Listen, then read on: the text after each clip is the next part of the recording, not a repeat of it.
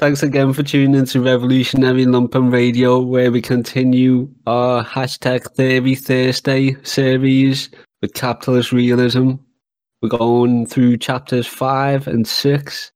Chapters 5 is October 6th, 1979. Don't let yourself get attached to anything. Chapter 6 being All That Is Solid Melts into PR, Market Stalinism, and Bureaucratic Production. These two chapters marked Fisher talks more about bureaucracy, goes into, Fordism, post-Fordism, and we've actually got a lot to say about this. So hopefully by the end of this episode, we all go away with a good understanding of what bureaucracy is, at least. And as always, a big thank you to our Patreon subscribers. Gives us a lot of support. It encourages to do more of these theories, more episodes at a higher quality. So please give us a subscribe on whatever app you're listening to all your podcasts on. And you can also subscribe on Patreon too. You don't have to become a Patreon member. You don't have to give us any kind of money, anything like that. But you can subscribe on Patreon and then get notified when we release all our Theory Thursday episodes, because not every single Theory Thursday episode is going to be on main feeds, which you'd find on like iTunes podcast and whatnot, because we kind of want like 7 or 8 interviews and like 2 theory episodes featured within each series on our main feed. UK is complicit in Israel's violation of Palestinian human rights through investment in supporting global arms trade. It's not that some people are just too dumb to understand it. I mean, that's complete nonsense, right? It can be taught to anyone. It is intuitive to some degree, and it's not like an intelligence thing. And, we had some placards, one of them which said the pretty factual point that Zionism is racism. It's not just a moral stand, it's a political stand. What you're talking about is the role that Israel plays securing the interests of US and British imperialism in the Middle East. And I would be talking about Iraq or Afghanistan or something today where I am, and I understand these conflicts that have literally been going on since I was born. It's just horrifying. It's not British culture, it's just the world's culture. They love stories, they love this idea that there is this nation that looks like this. I think it's a distraction from the class struggle, to be honest. Alright guys, we're going to hop into chapter 5 and chapter 6. Chapter 6 is incredibly dense in terms of length and dense. Chapter 5 is shorter, but still pretty dense. Let's just go and hop into it. Chapter 5 here is called October 6th, 1979. Don't let yourself get attached to anything. So I'm just going to start reading here, and then we'll comment as we go. A guy told me one time, says organised crime boss Neil McCauley in Michael Mann's 1995 film Heat. Don't let yourself get attached to anything you are not willing to walk out on in 30 seconds flat if you feel the heat around the corner. One of the easiest ways to grasp the differences between Fordism and post-Fordism is to compare Mann's film with the gangster movies made by Francis Ford Coppola and Martin Scorsese between 1971 and 1990. In Heat, the scores are undertaken not by families with links to the old country, but by rootless crews in an LA of polished chrome and interchangeable designer kitchens, of featureless freeways and late-night diners. All the local colour, the cuisine aromas, the colourful idiolects, which the likes of The Godfather and Goodfellas depended upon, have been painted over and refitted. Heat's Los Angeles is a world without trademarks, without landmarks. A branded sprawl, where markable territory has been replaced by endlessly repeating vistas of replicating franchises. The ghosts of old Europe that stalked Scorsese and Coppola's streets have been exorcised, buried with the ancient beefs, bad blood, and burning vendettas somewhere beneath the multinational coffee shops. You can learn a great deal about the world of Heat from considering the name Neil McCauley. It's an anonymous name, a fake passport name, a name that is bereft of history. This is the journey. We are all traveling backwards, so we don't have to deal with the reality. We are doomed. Even as, ironically, it echoes the name of the British historian Lord Macaulay. Compare Corleone, and remember that The Godfather was named after a village. Macaulay is, perhaps, the part that De Niro plays that is closest to the actor's own personality. A scream, a cipher, Depthless, icily professional, stripped down to pure preparation, research, and method. I do what I do best.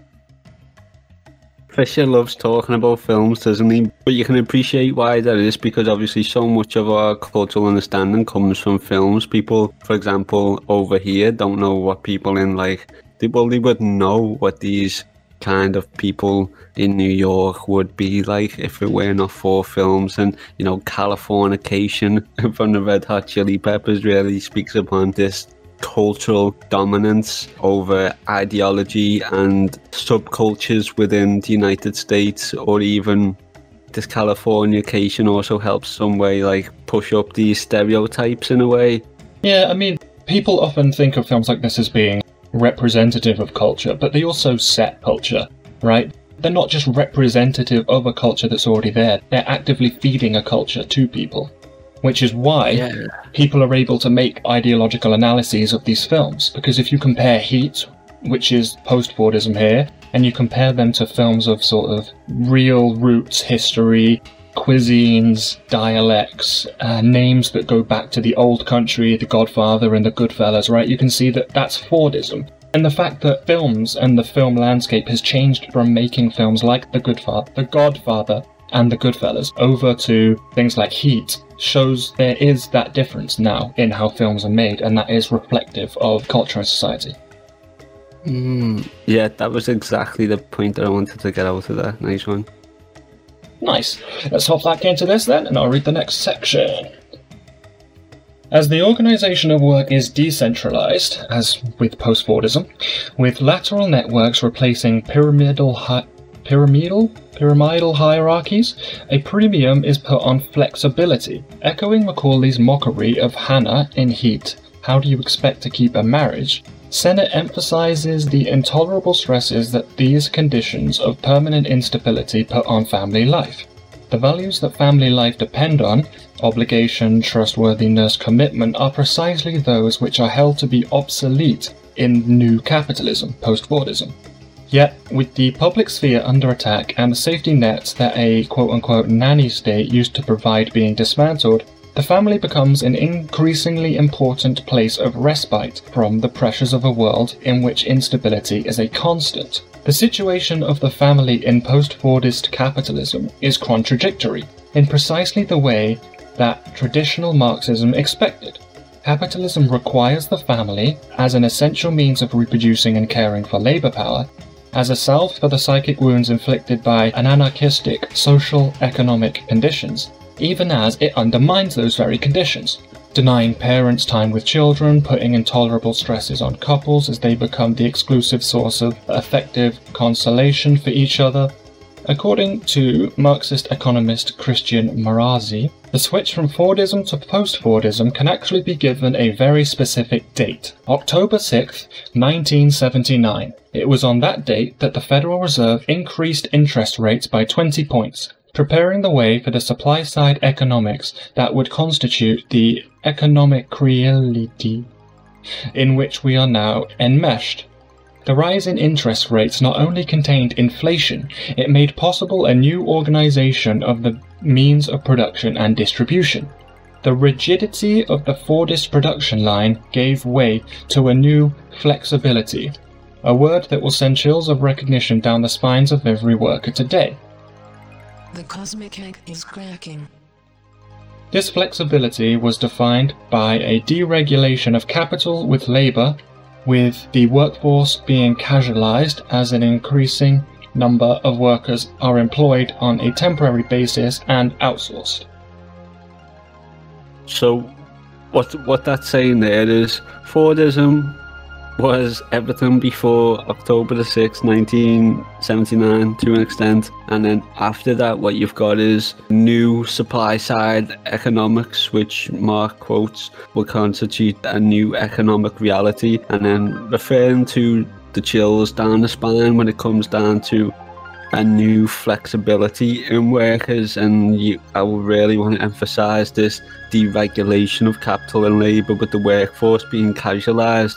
What does that mean in real terms? That's 0-hour contracts, that's temporary contracts, that's extended periods of 3, 4, 6 months where you're under work review, you haven't been hired, you can get fired at any point. So that's really what he's referring to there, isn't he? Just the precarious, just the precarious position in which you're in as a worker and you don't have job security. That's summarising what he's saying there, isn't it? Yeah, basically, yeah, he's just talking about, pre and post that date was the distinction between Fordism and post-Fordism, how you go from this sort of strict, regimented sort of assembly line work mode. It's called Ford because of Henry Ford, obviously. He introduced the assembly line way of working, the sort of regimented assembly line way of working. So that's where Fordism came from, that type of way of working. And then sort of post October 6th, 79, that sort of breaks down. You get a more decentralized, more fluid way of production where people don't really have fixed jobs, people don't really... And they're still there, of course. I mean, of course people still have the salaried jobs that they've been at for 40 years, but more so with our generation than ever, that is... It's a dystopian vision of hell. In other words, it is a utopian vision of heaven. It's all in the double negatives. Much less and less popular or likely to happen. It's basically just characterizing the differences between, Fordism and post-Fordism. Just to look at the contradictions there, that would be extremely crap if you're working class, but if you're capitalist, that's excellent because you get to... You're on a journey. Where are you going? Why are you going there? Have you a clue, or are you just doing what you are told? Do you have a purpose? Just hire and fire at your leisure. Yeah, I mean, I think it's later in either this chapter or the next one. He starts talking about how this provides obvious challenges for unions, right? Because not only are unions, good point, ever under attack and ever being diminished, but now your workforce are essentially temporary. So what does that mean for a union where, you're hiring this, he's fired, now another one's in, now he's gone, right? Like the idea of a permanent opposition to capital in the workforce is not really the case. Yeah, because in Asda, they don't have permanent contracts anymore, no bullshit, they've only got a temporary contract. So the managers will tell you, oh, don't worry, you're not going anywhere. You're staying, we'll just extend your contracts when it comes to that period. But it's there's no guarantee there whatsoever. You're on a temporary contract and could be in the year where the sales aren't doing too great and then just get rid of him. He's one of the new ones, maybe have him back if he applies over Christmas. And then what's my union supposed to do, or what's anybody else's union supposed to do? I mean, that's just legal that I was on a temporary contract. The contract's expired because it was only for a few months. I mean, you're fucked, aren't you? So, great point there, unions' hands are tied. Yeah, and we'll come to that later. So I'll hop back in the text here. Like Sennett, Marazzi recognizes that the new conditions both required and emerged from an increased cybernetization of the working environment. The Fordist factory was crudely divided into blue and white collar work, with the different types of labor physically delimited by the structure of the building itself. Labouring in noisy environments, watched over by don't let yourself get attached managers and supervisors. Workers had access to language only in their breaks, in the bathroom, at the end of the working day, or when they were engaged in sabotage, because communication interrupted production. But in post-Fordism, where the assembly line becomes a flux of information, people work by communicating. As Norbert Wiener taught, communication and control entail one another, right? So you can't have control without communication or communication without control. These are not, antithetical to each other. They are, hand in glove. He talks about communication interrupting production there, and I just want to underline that fact that it's something that every single worker in the world has experienced. If you're talking in your job, you just ask a colleague anything, and then you've got like a manager who looks over, you both kind of look at each other and you've just kind of like got to look away. Otherwise the manager's like, oh, these are standing around talking, we need to give these loads of more work. And even as colleagues, you can be talking about work, you can be talking about when's this delivery going to be in, or they need help over there. If a manager's at a distance observing you talk about this, even if it's to do with work, you still feel like you're in the wrong, so you still feel like your job, your livelihood, your bread and butter is threatened. So, Mark Fisher mentions communication, and I just really want to emphasize what that means in real terms for workers. Yeah, most certainly. Mark Fisher actually talks about that right here. He goes on to say, work and life become inseparable. Capital follows you when you dream. Time ceases to be linear, it becomes chaotic and broken down into punctiform divisions. As production and distribution are restructured, so are nervous systems. To function effectively as a component of just-in-time production, you must develop a capacity to respond to unforeseen events. May your journey begin this evening. You must learn to live in conditions of total instability or precarity, as neologism. There's a few tough words in here, isn't it? The annoying thing is, I know how to say that, but for some reason I don't. Neologism. Neologism.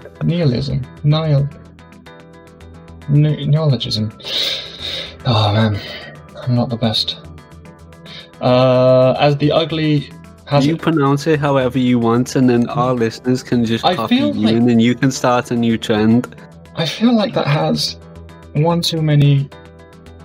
Neologism. It's neologism. It definitely is. I don't know why my brain just like... We'll set the new standard now. It's definitely neologism. My brain just like... It's neologism. It is, but so I don't know. We can pronounce it, but I don't know what it means. Oh, it means it's like a neologism is like... It's like a saying, but not a saying. It's like a coined word or an expression. Like when a new word enters the language, it becomes like a neologism. It's like, and he's saying here about, precarity. That's the ugly neologism that's new to people. They talk about being on a state of constant precarity. Periods of work alternate with periods of unemployment. Typically, you find yourself employed in a series of short-term jobs, unable to plan for the future. Yeah, so that's essentially what this is, right? That's the difference between Fordism and post-Fordism. I hope people have a good understanding of that right now. It's called the gig economy now, essentially. That's what people will refer to it as. But that is what he's describing.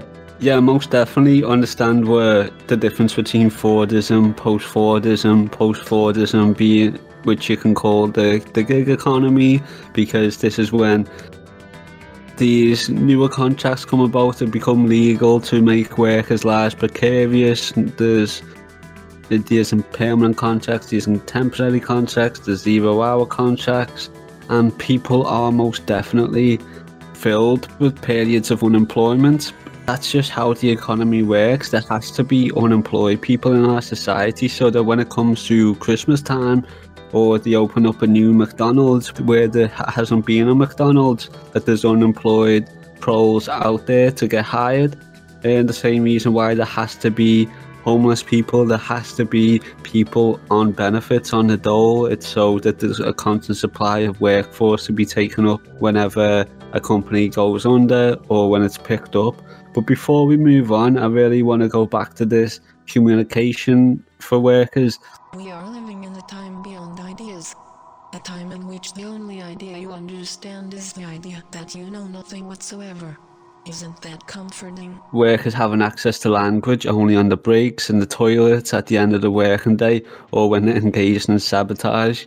Now, yeah, that's most definitely true during work hours, but ever more increasingly, whilst you're restricted to communicating and producing language from your mouth with sound waves in the workplace, I mean, the workplace really wants to see everything you're saying, hear everything you're saying outside of the workplace. Your job doesn't depend on whether you're friends on Facebook with everybody in the workplace.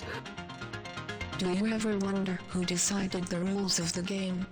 However, if you, for example, get a lot of friend requests from people in your workplace and you refuse them, again, you're new to the company, you're only on a temporary contract. Are you really going to decline everybody? Are you going to decline your supervisors? Are you going to decline people who you consider friends within the workplace? Or are you going to press confirm and then suddenly give away, you know, years, maybe decades of your history and your past and your thoughts and your feelings of your Facebook timeline? Are you going to give work your mobile number so that they can call you whenever you want, whilst also follow you on WhatsApp or Instagram? So whilst everything about you, your personality, yourself and your thoughts and your feelings are absolutely restricted in the workplace ever increasingly wants to follow you at home and even get you engaged in talking with other colleagues outside of the workplace to build, you know, a stronger work unit or something. This is something I've observed myself. It's something I've heard other comrades speak about. It's definitely a reality, and it's something that we really have to be aware of and absolutely just condemn as perverse, creepy, nightmarish, hellish shit, where Fisher says, you know, Capital follows us into our dreams. It most certainly does, but, you know, it also follows us about all the time at home, around our family and our actual lives. The journey will end one day. Will you reach the station or jump off the train? Yeah, I just don't have Facebook, so I don't even have that issue. People ask me, like, you know, Facebook? I'm like, no. So I don't ever have that issue when, like, getting a new job. It's just like, yeah, no, I don't do that. Yeah, and that's exactly why. I never, until FRFI only started posting on Facebook for, like, all their events and protests and all their Zoom meetings, and also I had to be on Facebook to have an Instagram profile where I can, like, promote the podcast. So I mean, I'm really on it for, like, to follow FRFI Liverpool and also just to, like, promote the podcast. That's the only reason, but obviously it's disgusting, and I'm seeing friend requests from people in work and I'm just like, obviously I just want to like they're just kind of sitting there in my friends request, and I'm probably never going to touch them. I'm probably going to get fired lately anyway, but you know. I was just saying, you can also just have an account that's not under your name and then just tell people you don't have one. I can't. Why? Like, no bullshit, man. You've got to have your proper full name on Facebook or don't approve your account. I would not know, like, seeing as I do not have one. I'm not shitting you. If you've done it, if you, like, made but how do they know? Just make up a fake name. Just call yourself Jim Bob. Like, what? Because they message you and to take a picture of your ID. What? Like, I'm like, it sounds like I'm chatting shit, but I'm not chatting shit, because obviously I don't want my name and all that all over Facebook and that. But I've tried to change your name, and then I got locked out of that account, or like I made an account like John Lennon. Facebook was like, yeah, that doesn't seem right. I'm gonna have to you're gonna have to upload like a picture of your identification. No bullshit. Facebook's proper onto it, you know. People probably get away with it somehow if you made an account years ago with a fake name. But if you made one today, I think, like, you definitely have to prove your name and that. Like, I'm not bullshitting you. That's how it is. That's a good job. I'm never going to have an account now, so I don't even have to deal with that, honestly. What does this all mean? Who knows? You're too stupid to understand. This is the journey. Honest, it's creepy. I hear you. Especially in the UK, the traditional representatives of the working class, union and labour leaders found Fordism rather too congenial. Its stability of antagonism gave them a guaranteed role, but this meant it was easy for the advocates of post-Fordism capital to present themselves as the opponents of the status quo, bravely resisting an inertia organised labour pointlessly invested in fruitless ideological antagonism, which served the ends of union leaders and politicians, but did little to advance the hopes of the work of the class they purportedly represented. Yeah, so this is basically just talking about, you know, post-Fordism, the strategy of post-Fordism to be able to uproot dynamics or traditions set in Fordism by branding itself as, you know, opponents of the status quo, and we're the new, and we're bravely resisting the old way, and we're the new way. Essentially, that's just how it uproots Fordism. Like Trump recently on these RNC things where he kind of promotes himself as a revolutionary in some ways. Like, people genuinely think like the Trump campaign is a kind of revolutionary sense because he's completely flipping the script on the whole political culture. And in some ways, no, it's not even remotely true. It's just it was only ever in name only. When you're campaigning for the first time, you can get away with that because no one knows what you're going to do. But the second that you've been there for 4 years and everyone's seen what you've done, you can't come out and run for re-election as the hope and change guy when people have seen that you've just done nothing but give everything to the establishment for the past 4 years. You can't run on that anymore.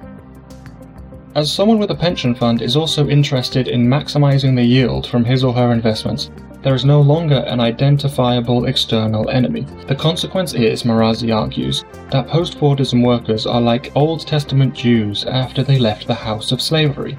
They were liberated from a bondage to which they have no wish to return, but are also abandoned and stranded in the desert, confused about the way forward. Yeah, so again, this thing here with the pension fund is they're essentially saying that union members, strong union members and union leaders, as a result of those union benefits, found themselves with benefits like a pension, and apparently for some reason this meant that they no longer had an identifiable external enemy, which I don't really understand. Like, just because you have a pension doesn't mean that class antagonism doesn't exist or anything. But I completely understand his point about post-Fordist workers, because the second someone like that comes along and says, we're going to liberate you from the bondage of Fordism, and then you say, okay, let's do it, and then you quickly find yourself stranded in the desert, right? You've out of the frying pan into the fire, right? Like capitalists to peasants of feudalism. I mean, kind of, but these people never were capitalists, right? They were essentially just unionized proletariat unions anyway. It's more than that, it's like a whole ideological... Oh shit, yeah, it's post-Fordist workers, yeah. Yeah. Music that makes you realize the one eternal truth. I'm fucked. This is the journey. Because they've gone from being Fordist workers to post-Fordist workers, so the whole landscape of the workforce has entirely changed. Yeah, so they're liberated from Fordism because they've got no wish to return to that, but also they're now stranded in this post-Fordism, confused on the way forward. Yep. Yeah, it is like out of the frying pan into the fire. Fucking hell. Sure. It sucks. I mean, there's obviously parallels there also between the Trump thing, right? Like, the people who followed him, that's also out of the frying pan into the fire. The idea that he came along and said, you know, the status quo's wrong, follow me. Do you ever wonder who created your character and why your life is a computer simulation? But he just implemented a more brutal version of the status quo, right? Yeah, damn, these workers who have struggled and fought with the unions and have been led on this lie where just we need to get past Fordism, we're into the future, and then they've got this victory, and then they've got this 2 steps forward, 1 step fucking back. The psychological conflicts raging within individuals cannot but have casualties. Marazzi is researching the link between the increase in bipolar disorder and post-Fordism, and if, as Deleuze and Guattari argue, schizophrenia is the condition that marks the outer edges of capitalism, then bipolar disorder is the mental illness proper to the interior of capitalism. With its ceaseless boom and bust cycles, capitalism is itself fundamentally and irreducibly bipolar, periodically lurching between hyped-up mania, the irrational exuberance of bubble thinking, and the depressive downcome of the crashes. The term economic depression is, of course, no accident. To a degree unprecedented in any other social system, capitalism both feeds on and reproduces the moods of populations. Without delirium and confidence, capital could not function. I mean, that's undoubtedly true, right? It's the idea that capital literally functions on all the emotions of people, right? No matter what emotion you're feeling, there's a product for it, right? So they can either sell you makeup, or they'll sell you whatever it is you want, or whatever they've told you you need, right? They can sell it to you no matter what. Yeah, because Mark Fisher thankfully tells us that in the actual words, as capitalism both feeds and reproduces the moods of populations, so it doesn't just function within the moods of populations, it both feeds off it and creates it, in the sense that, you know, look at Black Lives Matter. It produced the conditions for Black Lives Matter to arise, and it's now feeding off it, whether it's politicians using it to propel themselves forward in the mass consciousness of people, or whether it's Netflix who are going to make loads of shows about it and then they're going to get viewers it's the system itself that's producing inequality, brutal murders within their own population, and then obviously they profit from it. Look at the Fred Hampton film that's going to come out. It produced the Black Panthers, and it profits from the Black Panthers. For sure, that's essentially, I mean, that's definitely how capital functions. It feeds you emotions, and then it profits from those emotions. And then, because it's in your very own mind, everything can be bent to your will. Even the stars only exist for you. The universe floats just outside your reach. No wonder you need to go back into therapy. This is the journey. Created the source from profit. It wants people to like Fred Hampton now. It wants people to like the Black Panther Party, because the more people who like it, the more people are going to go and pay to see this movie. And it's into passivity again. If we refer to, what was it, chapter 1, chapter 2? Yeah, for sure. It's also the idea, I mean, I'd be interested to see the film as well, because there was also that little thing about, capital stripping the revolutionary potential out of everything, so we'll see how that goes. I think that's only going to be out in the cinemas. I'm sure it says only in cinemas, so that might actually not be on Netflix. That literally might just be on the cinemas. Whether it's on Netflix or not, you best believe I'm going to have a copy. Yeah, don't even worry about that. I'm seeing it, and I'm not paying for it. For sure. It seems that with post-Fordism, the invisible plague of psychiatry and affective disorders that have spread silently and stealthily around 1750, i.e. the very onset of industrial capitalism, has reached a new level of acuteness. Here, Oliver James's work is important. In a book titled The Selfish Capitalist, James points to significant rises in the rates of mental distress over the last 25 years. By most criteria, James reports, rates of distress almost doubled between people born between 1946, aged 36 in 1982, and 1970, who will be aged 30 in 2000. For example, 16% of 36-year-old women in 1982 reported having trouble with nerves, feeling low or depressed, whereas 79% of 39-year-olds reported in the year 2000. For men it was 8% in 82 and 13% in the year 2000. Yeah, so this is just talking about, the internalizing of the external disaster of capital, essentially, but with statistics. Damn. Indeed. There's actually been a ton of work on this. I mean, he spoke about it like Deleuze and Guattari and things. There have been tons of people that have wrote about, or basically exclusively this. And also, Oliver James that he's literally talking about right now. What a brilliant mind. He analyses things so accurately and so poetically, and he also provides statistics. You really can't ask for much more. For sure. He continues to say that the current ruling ontology denies any possibility of a social causation of mental illness. The chemico-biologization of mental illness is of course strictly commensurate with its depoliticization. Considering mental illness an individual chemical-biological problem has, of course, enormous benefits for capitalism. First, it reinforces capital's drive towards atomistic individualization. You are sick because of and only because of brain chemistry. Second, it provides an enormously lucrative market in which multinational pharmaceutical companies can peddle their pharmaceuticals. It goes without saying that all mental illnesses are neurologically instigated, but this says nothing about their causation. If it is true, for instance, that depression is constituted by low serotonin levels, what needs to be addressed is why particular individuals have low levels of serotonin. This requires a social and political explanation, and the task of repoliticizing mental illness is an urgent one if the left wants to challenge capitalist realism.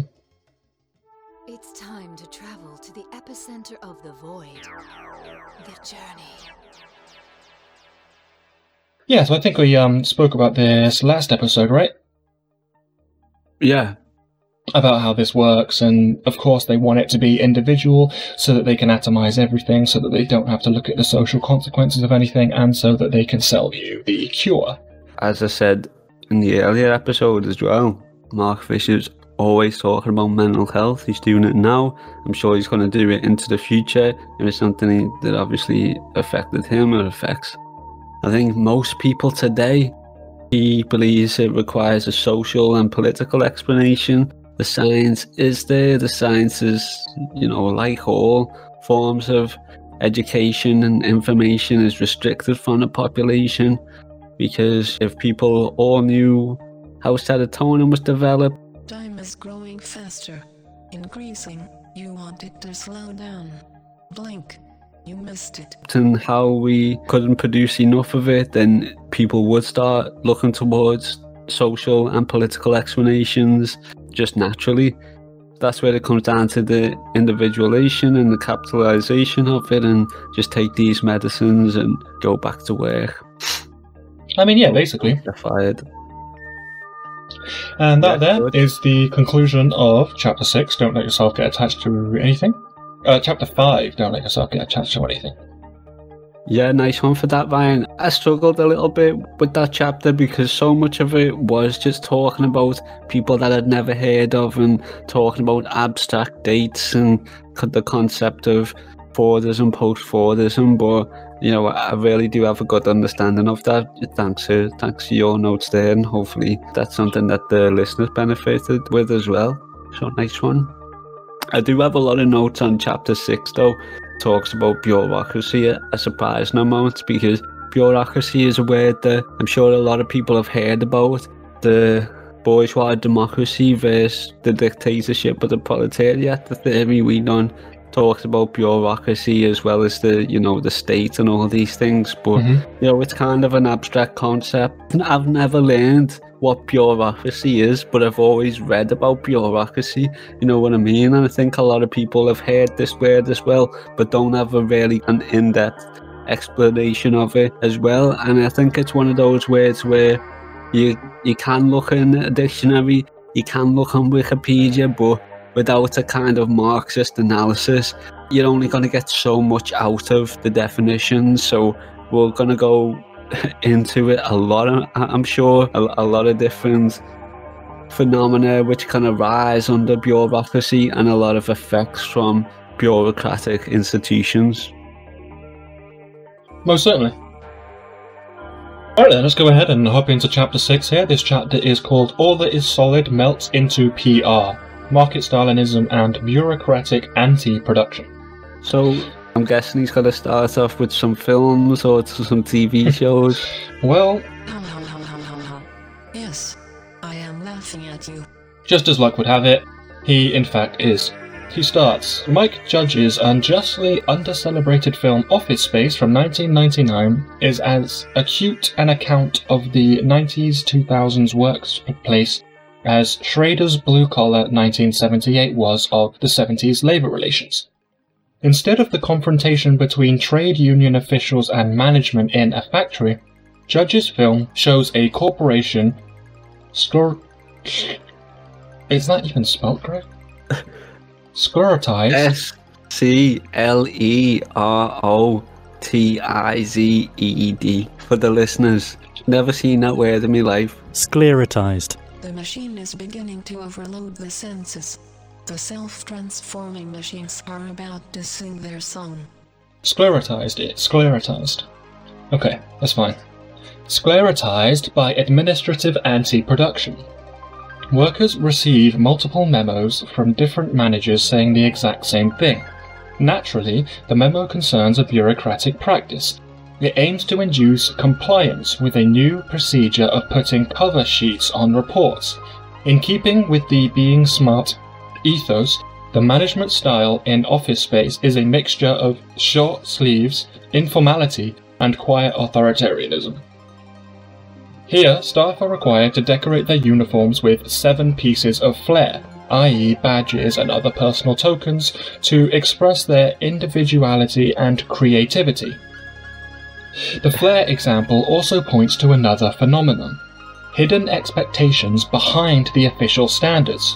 Joanna, a waitress at a coffee chain, wears exactly 7 pieces of flair, but it is soon made clear to her that even though 7 is officially enough, it's actually inadequate. The manager asks her if she wants to be the sort of person who only does the bare minimum.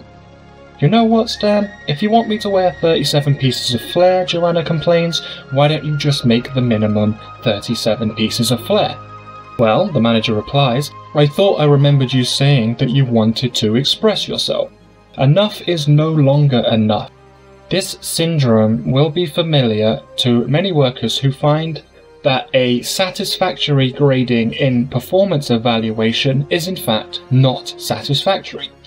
In many educational institutions, for instance, if after a classroom observation a teacher is graded as satisfactory, they are required to undertake training prior to a reassessment. Fuck me. There's a couple of things. First of all, I've never seen these films that he refers to, Office Space and Blue Collar. He talks about them because it probably reflects on and produces cultural understanding of these things, but what I can totally relate to is I am very old, older than your species. The universe is laughing at you, especially when you touch yourself. Is that all you've got? these memos that get handed down to people from head office or the people on the flipping 80th floor. This receiving of memos to keep you on your toes is like a reminder of the condensation from the breath of management going down your neck, who are like 70 floors above you. They're not directly managing you, but they're sending you something, so as if to say, we've got your eyes on you, and to kind of keep you on your toes. And also like kind of gives management on the pat of the back, and it's like they're not actually doing any kind of management. They're just like sending notes or sending emails from time to time, and that's really going into the start of bureaucracy, where it might look like it's managing. It might look like that's going to change a worker's attitude or produce something great, but it's really not. And a lot of the time it's seen as like a kind of informal way to be like authoritarian in a way. I mean, it's also just inefficient, right? Because instead of having one source, one authority sending one memo, instead it's decentralized. So now what you have is like 15 middle managers all thinking that they're the boss, sending out 15 memos saying the exact same thing, instead of just an individual place sending one. Yeah, and this chapter is going to explain exactly why.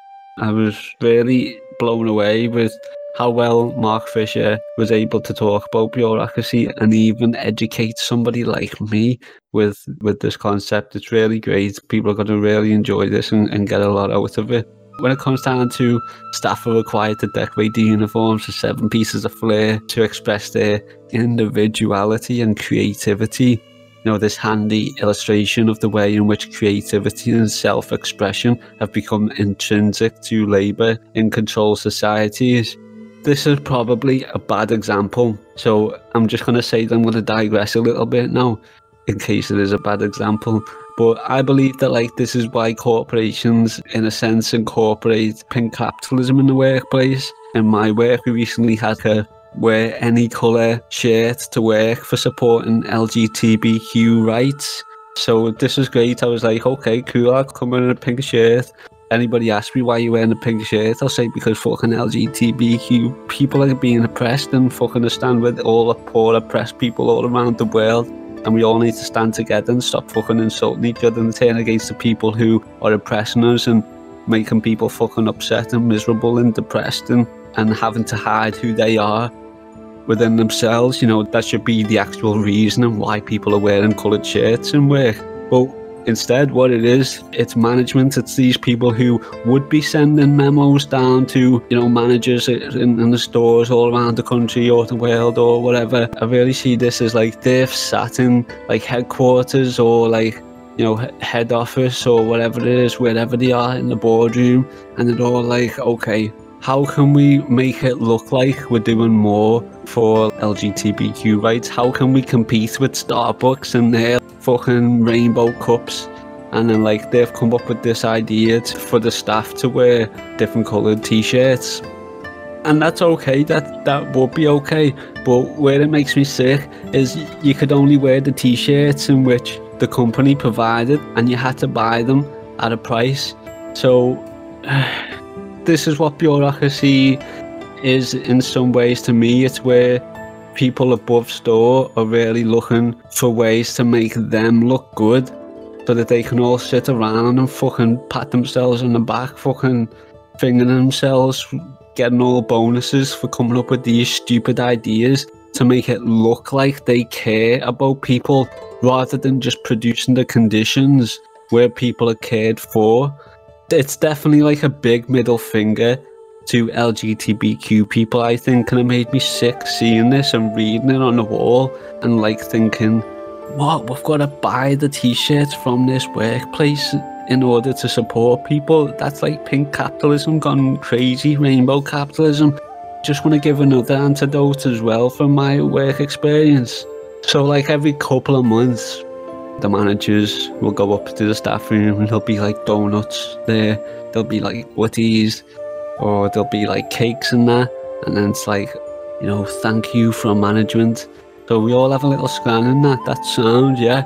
And then like a week or two later, you come in a building to like clock in, go into work, and then what do you see? You see photos on the wall of these fucking donuts and the manager smiling with the donuts, and they've got a fucking staff member there to hold up this donut and fucking grin their head off as if like they're living the fucking dream, like on next to minimum wage, eating fucking donuts and work. That's one thing, provide the fucking donuts, give us some butties and that, yeah, love a little scran for free. But if you're going to take pictures and then make people pose with the fucking donuts and then put it on the wall so that you can then take a picture of that wall and then you can go to headquarters and go, oh, look, I've done that thing that you said, boss. And, you know, the workers are like, the workers are happy, see them with a forced smile on the face. That's, again, what I come to understand is what bureaucracy is. That's people, again, in upper management, higher stores, they're like, how can we make it look like on social media all of our staff are happy? And they don't care about the actual happiness of the staff, because if they wanted the staff to be happy, they'd simply raise the wages so that we could afford fucking donuts ourselves and we wouldn't have to force smiles. We'd simply always be fucking smiling because we'd be happy, because we'd be respected and we'd be on a reasonable wage and we'd have good contracts and that. But instead, no, they create this bureaucracy in which like, a new person will come to the store, they're seeing like pictures of everybody smiling on the wall. They're like, oh, this looks like a great place. And then they meet that person who they saw smiling on the wall with the fucking donut. And then they're like, give it 2 weeks and you'll be fucking miserable. So it's a complete contradiction. It's bullshit, and it makes me sick that this bureaucracy exists rather than just producing the actual circumstances to make people happy, and so that you don't have to like give people doggy treats from time to time to stop them from like being totally miserable. It's totally cringe, it's belittling, it's completely patronising. I told them myself all this shit, you know, it's just plain sad.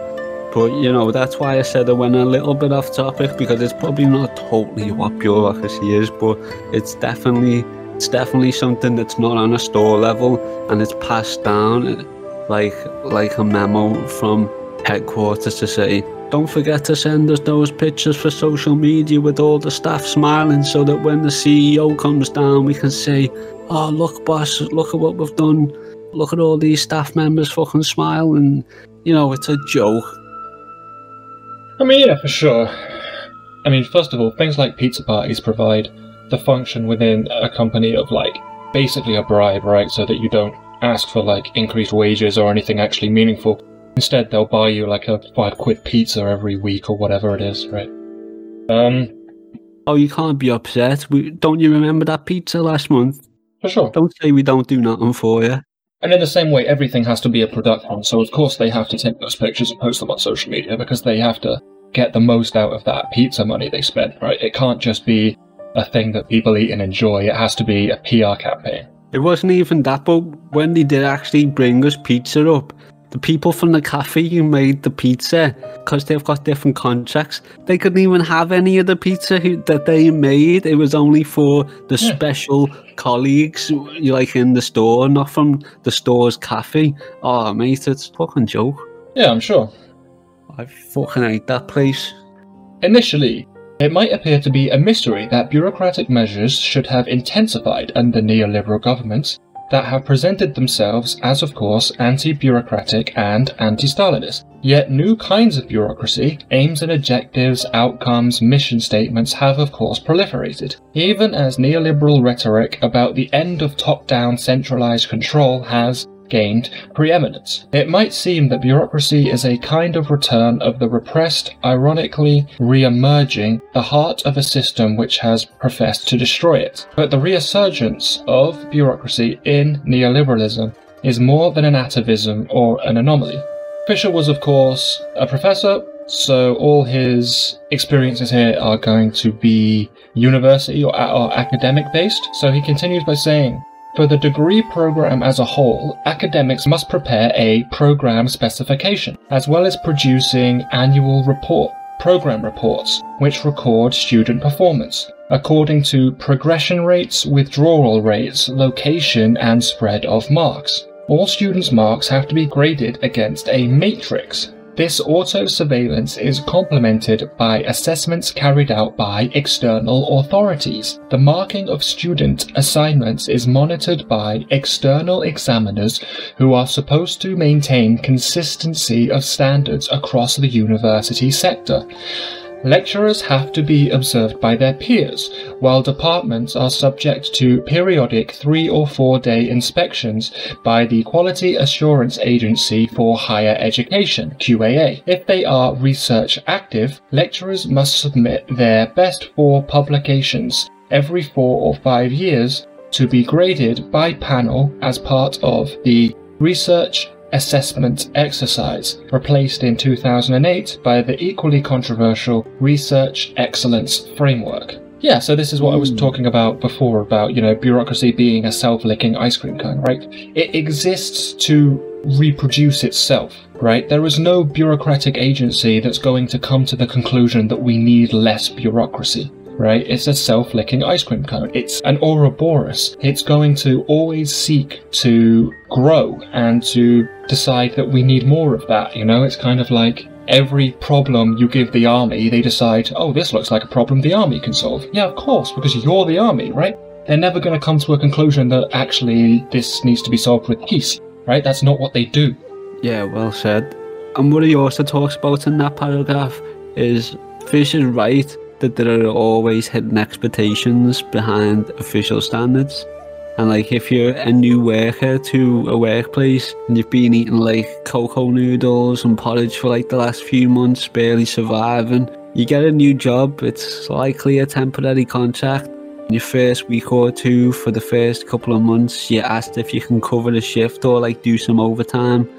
You're not getting paid for overtime, obviously. Are you really going to risk being replaced while you're on your 1 to 3 month trial period, or are you just going to be the Joey who's working 40, 50, 60 hours on a temporary contract? Obviously this is why workers get exploited. You've got to do the extra work. If you're a new starter, you go the extra mile despite performing satisfactory or even performing at a higher standard. You're still asked to do the overtime, or they can just hire another person to do the extra work, but that's more work for the managers who are on a salary for 40 hours while they're forced to work 70 hours for the exact same reason. So they're not going to hire anybody. It's just more work for them. They're already working too much themselves. It's just bad vibes all around as a slave worker, and millions of people all around the world, workers burn out and die. So I just don't know how most people do it, to be honest. So Fisher's definitely right that there's always hidden expectations behind official standards. Definitely. This is in part a consequence of the inherent resistance of certain processes and services to marketization. The supposed marketization of education, of course, rests on a confused and underdeveloped analogy. Are students the consumers of the service or its product? The idealized market was supposed to deliver friction-free exchanges in which the desires of consumers would be met directly, without the need for intervention or mediation by regulatory agencies. Yet the drive to assess the performance of workers and to measure forms of labour which by their nature are resistant to quantification has inevitably required additional layers of management and bureaucracy. Again, he's saying the same thing there, bureaucracy breeds bureaucracy, and in part it might have been justified just due to the, unquantification ability of the performance of workers, essentially. It is extremely similar, but this just brought out a different example from my workplace. The drive to assess the performance of workers and to measure forms of labour which, by their nature, are resistant to quantification. Of course, who wants to sit around and answer all the questionnaires to give quantified information all about your life? Nobody. So this has inevitably required additional layers of management and bureaucracy. What we have is not a direct comparison of workers' performance or output, but a comparison between the audited representation of that performance and output.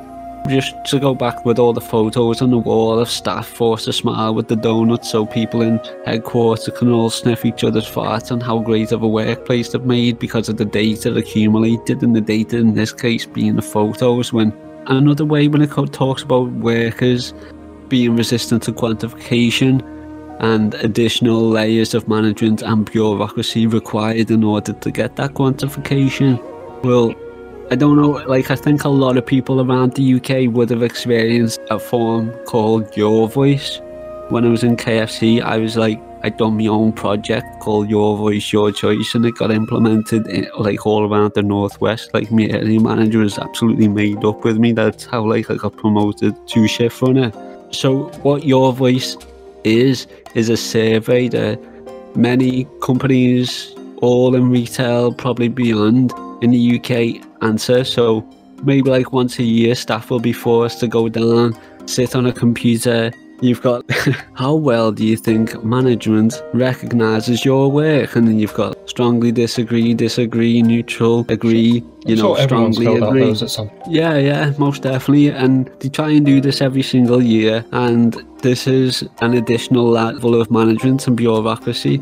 It's not something that ever gets acted on, and everybody's groaned about doing these forms, so that's definitely the resistance to being quantified, which he refers to, the additional layers of management and bureaucracy. It's not necessary, they don't really actually do anything from it, but it just creates this culture where it's we care about you, we care about your opinions and your feelings, but it's also doing less about it.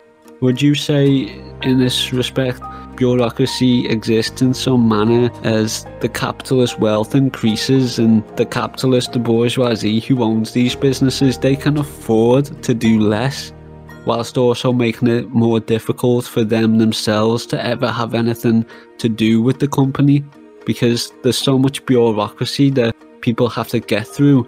The owners, the shareholders, the CEOs, they can do whatever they want with their life when they've got so much bureaucracy. Do you think that that's what it is? It's kind of to distance themselves from it. The CEOs don't actually have to get hands-on, because the more they have to kind of step in, they could just rather replace their actual work with a degree of bureaucracy. Do you know what I'm saying there? Well, this is what I was saying about bureaucracy being a self-fulfilling prophecy, right? Actually working is replaced by the appearance of working.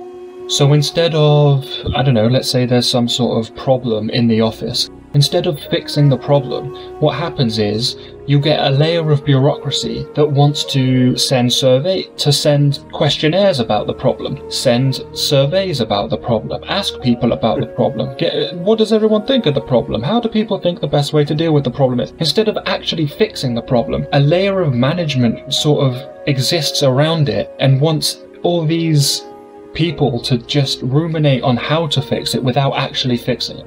Definitely right. I think we're probably about halfway through the chapter or halfway through our notes here, but I think that we're really going to dive more into bureaucracy now, and this is really where we'll get a more in-depth explanation of what bureaucracy is, because we've had some personal examples, but let's go back into this now, because I think we're making good progress. Indeed, an anthropological study of local government in Britain argues that, quote, more effort goes into ensuring a local authority's services are represented correctly than goes into actually improving those services.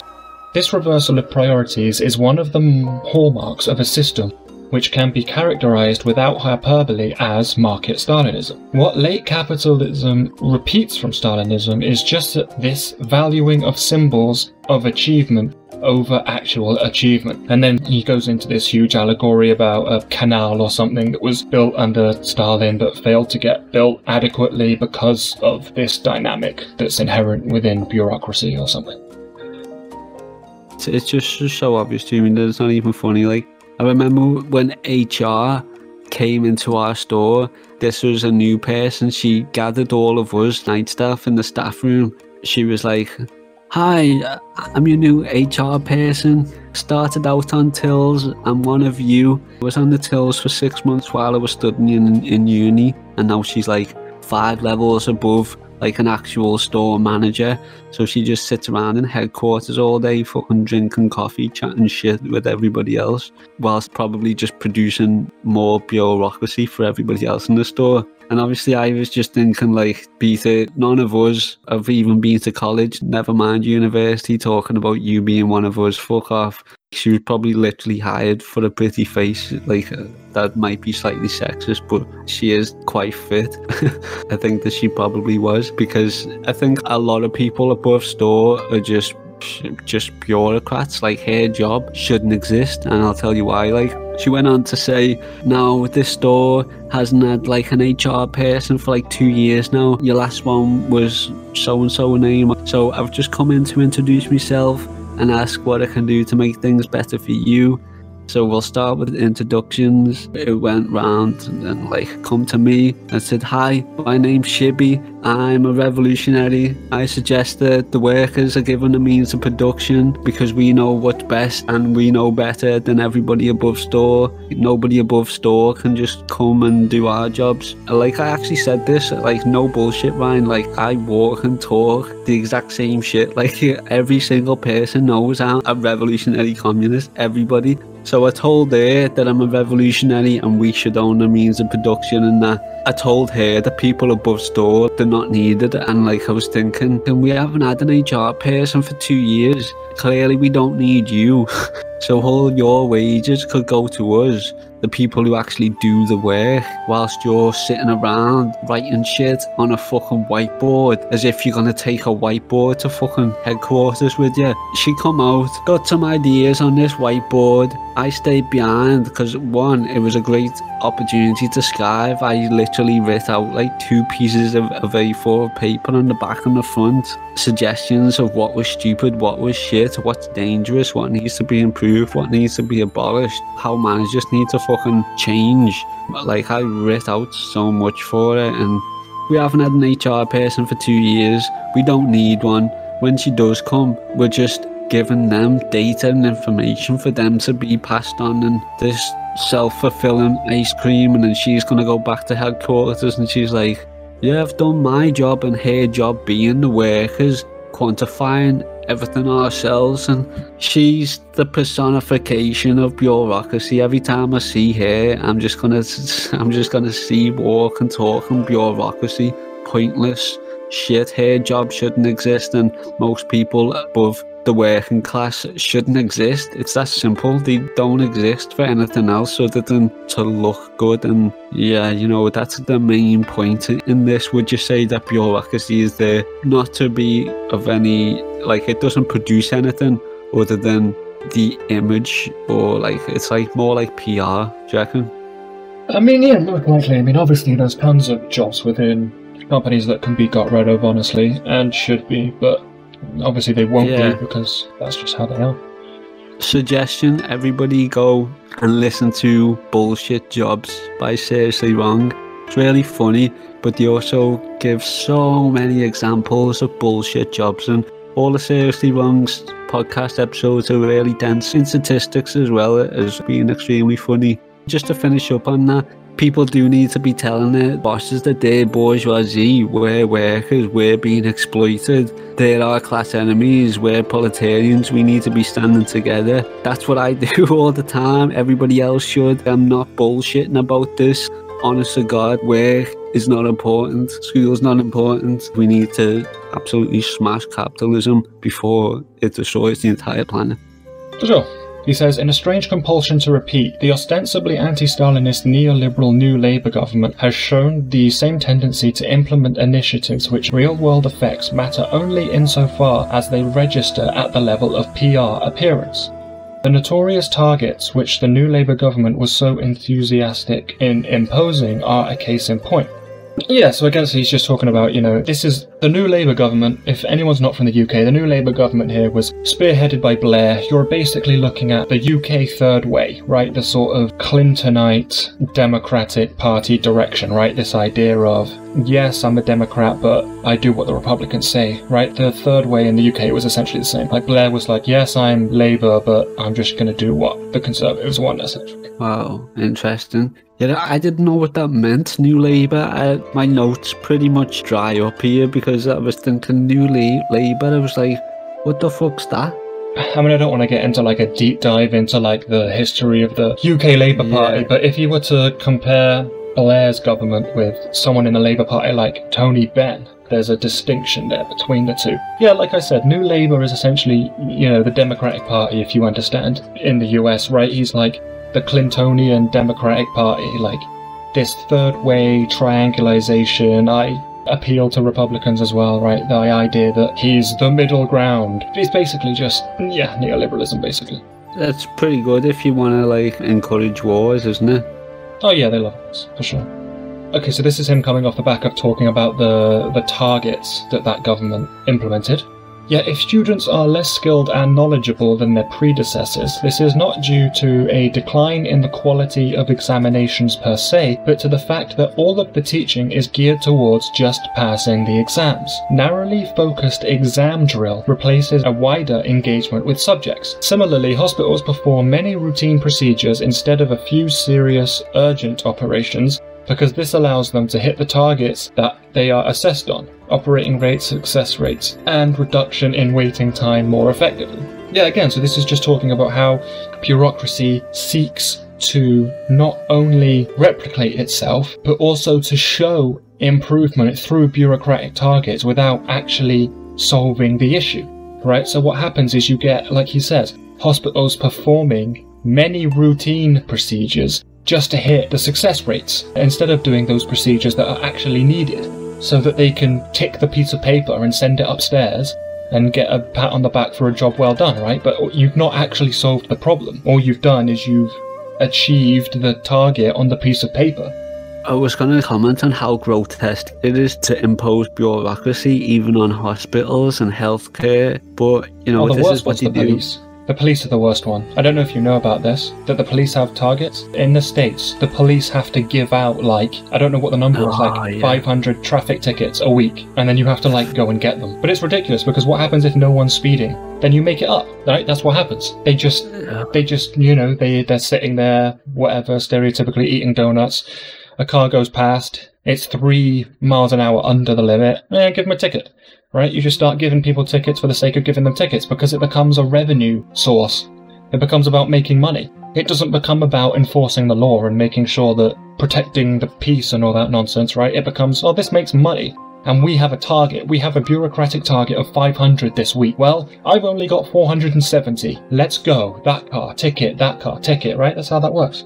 Let's go back into the hypocrisy of bourgeois democracy, because this is why they hated Darwinism, isn't it? Because they said, under communism, everything's heavily bureaucratic, you don't have the freedom, don't have this free enterprise, the government's breathing down your neck, and yet you're seeing bureaucracy in every aspect of anything, like whether it's healthcare, whether it is the police, and especially business, you're seeing bureaucracy in its most elaborate forms. So people need to go away with that as well, thinking and understanding that some of the main reasons why people are turning back on communism, it's because communism was sold to the people as being extremely bureaucratic, and people want, this free market and government not breathing down your neck. But there's never been surveillance, there's never been domination, there's never been a lack of freedom you're gonna get under capitalism and bourgeois democracy. It's that clear.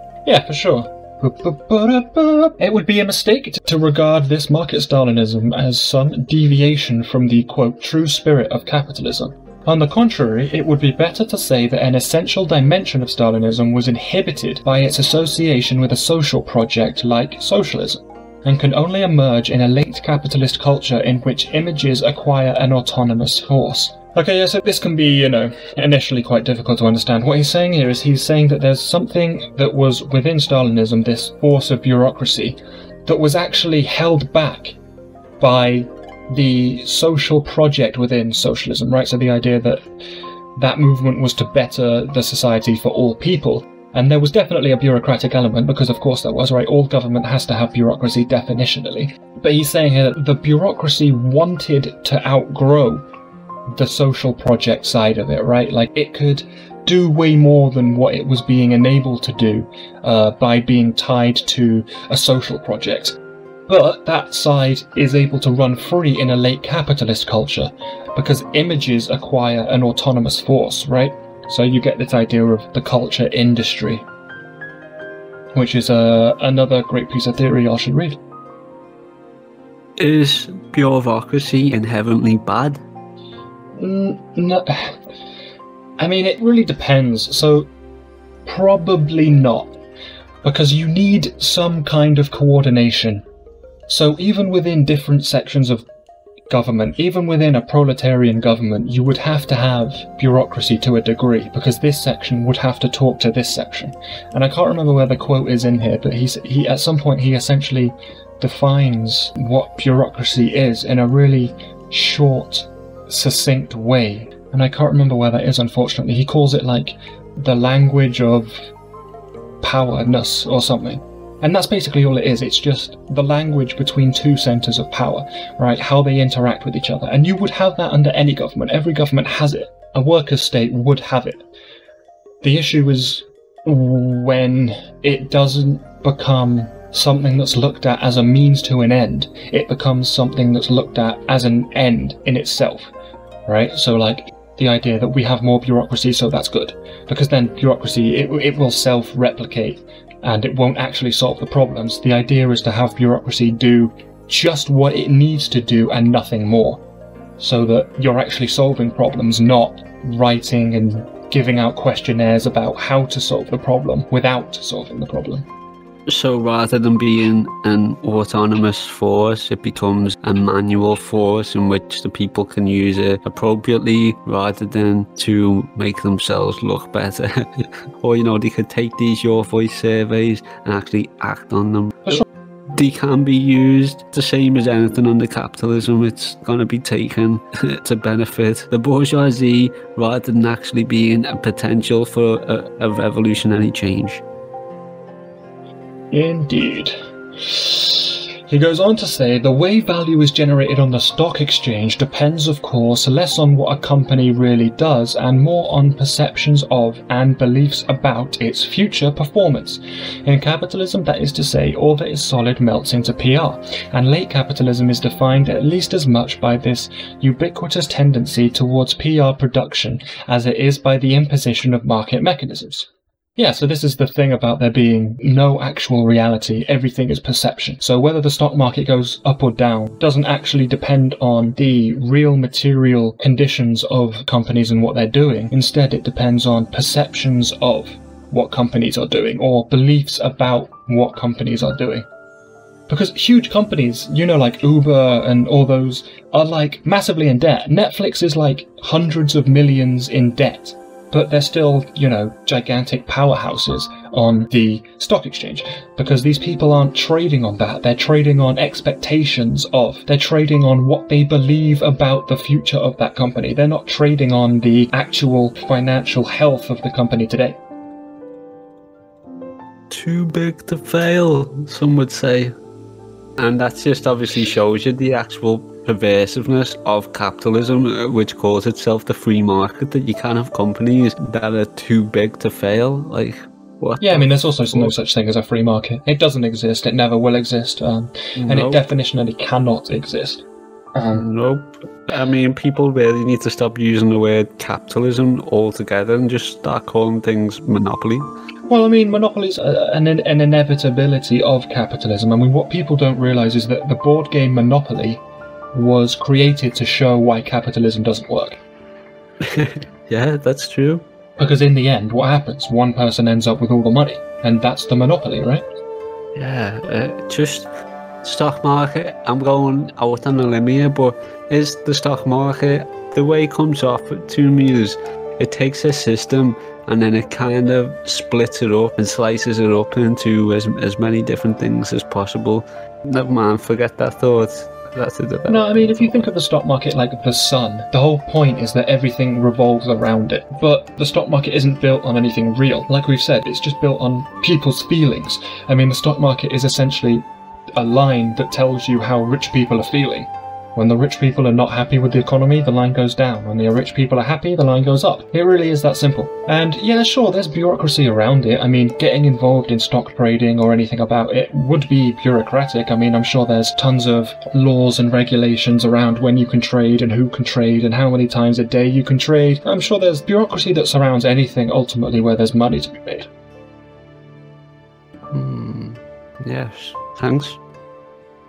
All good. So, he goes on to say that here, Zizek's elaboration of Lacan's concept of the big other is crucial. The big other is a collective fiction, the symbolic structure presupposed by any social field. The big other can never be encountered in itself. Instead, we only ever confront its stand-ins. These representatives are by no means always leaders. In the example of the White Sea Canal that he spoke about earlier, it wasn't Stalin himself who was representative of the big other so much as the Soviet and foreign writers who had to be persuaded of the glories of the project. One important dimension of the big other is that it does not know everything. It is this There's that word again. Constitutive. Constitutive. Okay, constitutive. Yeah. That's the really annoying thing. Like, I see the word, I know the word, and then when I say the word, it's not that word I'm saying at all. Well, it's like should definitely add a thesaurus next to him when he was writing this. Maybe. I mean, he was just incredibly educated and learned, right? Like, he worked at a university his whole life, so I'm sure he just had a great vocabulary, honestly. It is this Oh, I've already forgotten. Constitutive. Constitutive. It is this constitutive ignorance of the big other that allows public relations to function. Indeed, the big other could be defined as the consumer of PR and propaganda, the virtual figure which is required to believe when no individual can. So, we're talking about two different people talking about a new topic here. So Zizek is talking about Lacan's concept of the big other. So the big other is, you can even think of it as what Hitler referred to as like the big lie, right? It's a collective fiction. It's this thing that everyone believes in that you could never find the actual owner of. All you ever meet is its stand-ins. You know what it's like? Dread Pirate Roberts. You know what Dread Pirate Roberts is? It's like the name... Does it come from Zorro? It might come from Zorro. So basically, Dread Pirate Roberts was a name. It's from Princess Bride. So Dread Pirate Roberts was basically a name, and everyone had that name, but you only ever... Obviously, you never met the real one. You only ever met its stand-ins, right? But the big other is like that... The collective fiction, the giant lie that, like, all of society believes in, you know what I mean? Which is mediated now by PR. Yeah. Fucking what world are we living in? To use one of Zizek's examples, who was it, for instance, who didn't know that really existing socialism was shabby and corrupt? Not any of the people who were all too aware of its shortcomings, nor any of the government administrators who couldn't but know. Instead, it was the big other who was the one deemed not to know, and who wasn't allowed to know. The quotidian reality of really existing socialism. Yet the distinction between what the big other knows, i.e. what is officially accepted, and what is widely known and experienced by actual individuals is far from being merely emptily formal. It is the discrepancy between the two that allows ordinary social reality to function. When the illusion that the big other did not know can no longer be maintained, the incorporeal fabric holding the social system together disintegrates. And this is why Khrushchev's speech in '65, in which he admitted the failings of the Soviet state, was so momentous.